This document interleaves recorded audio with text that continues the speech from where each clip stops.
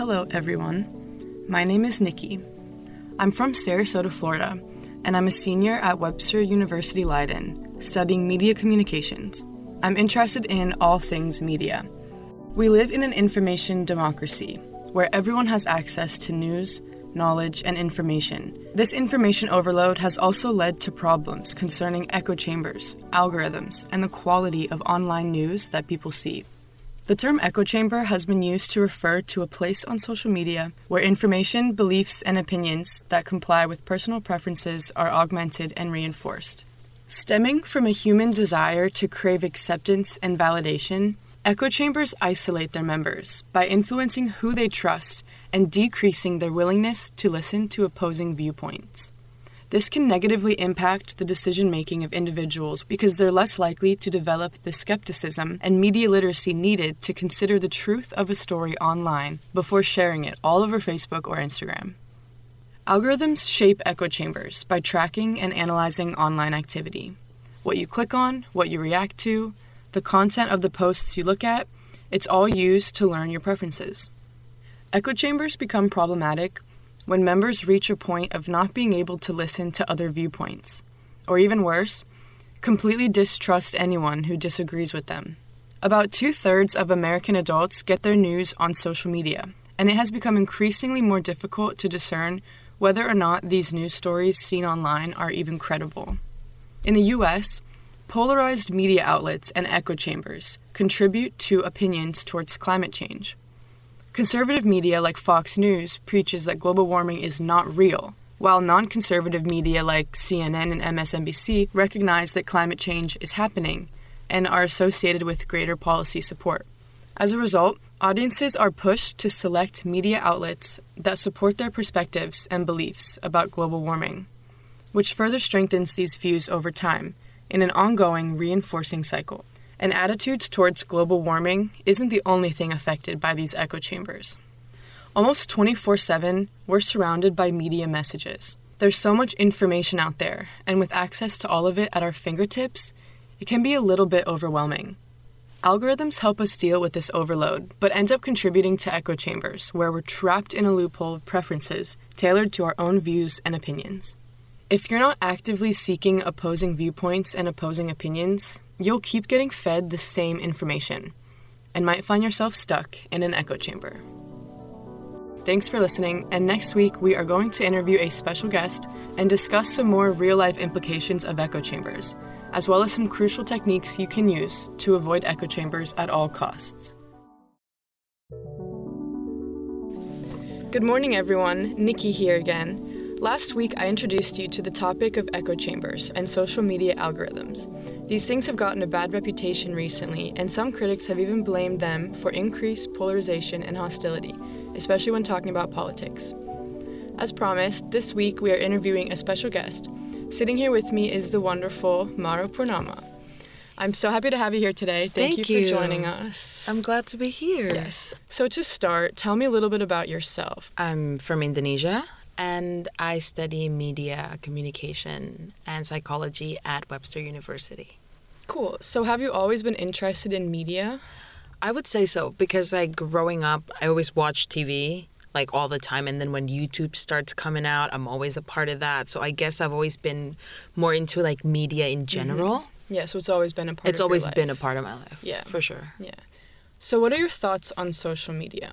I think it's very good because, it depends on how you use it. Of course, I would say. You can learn from social media, but you can also be, stuck in a bad spot through social media, too, I feel like. Do you regularly look at the news? And how do you stay up to date with what's going on in the world?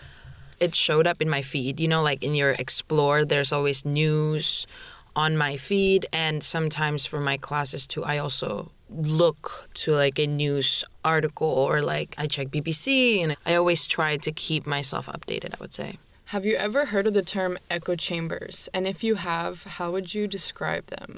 Actually, it's from one of my class at Webster. And what I understand from echo chamber is basically rehearing the same thing that you already believe. A person can be stuck in that echo chamber because they're only listening to information that backs up what they already believe. In one of my new media classes, my teacher kind of talk about how echo chamber is really, really prominent through Facebook. Like they read your algorithm, your page and everything, what you like, what you don't like, and they're only showing you based on that and not showing you the opposite side. Can you think if you've ever been in an echo chamber? I personally, I like to watch on YouTube, say. Like, Right. I play the same type of music. It doesn't show you, like, new things. It's only showing you what you already like and, like, playing based on that. I don't really like it, personally.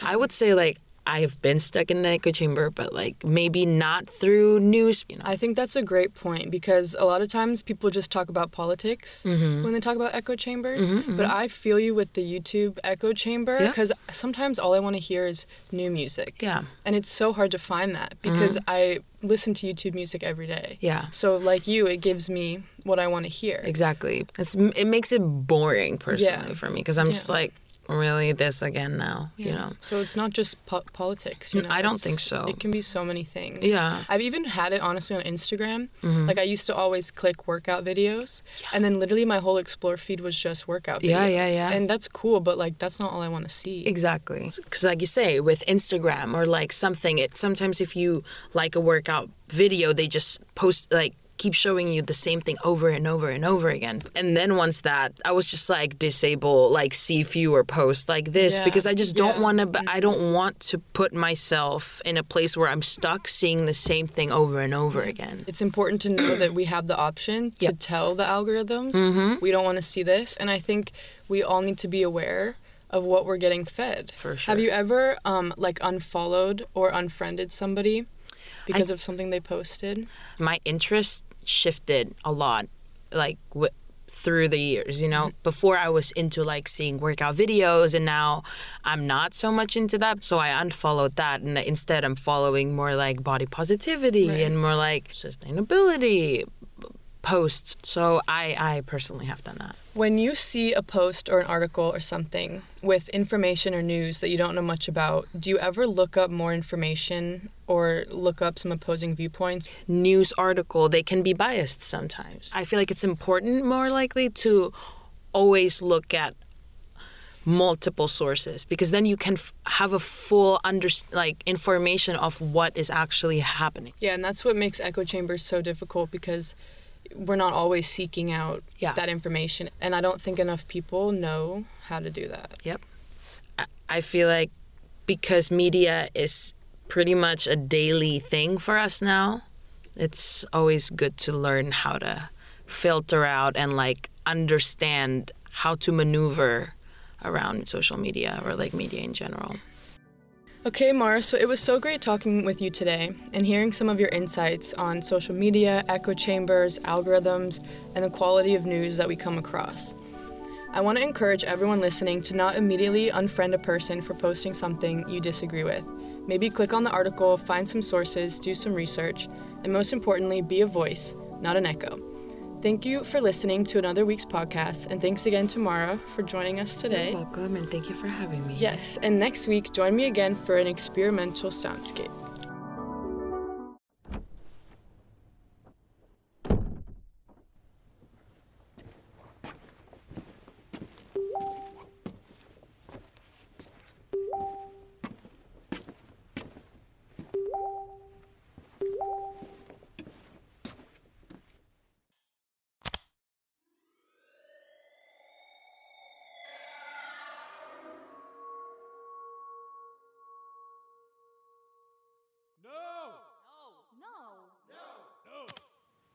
Echo!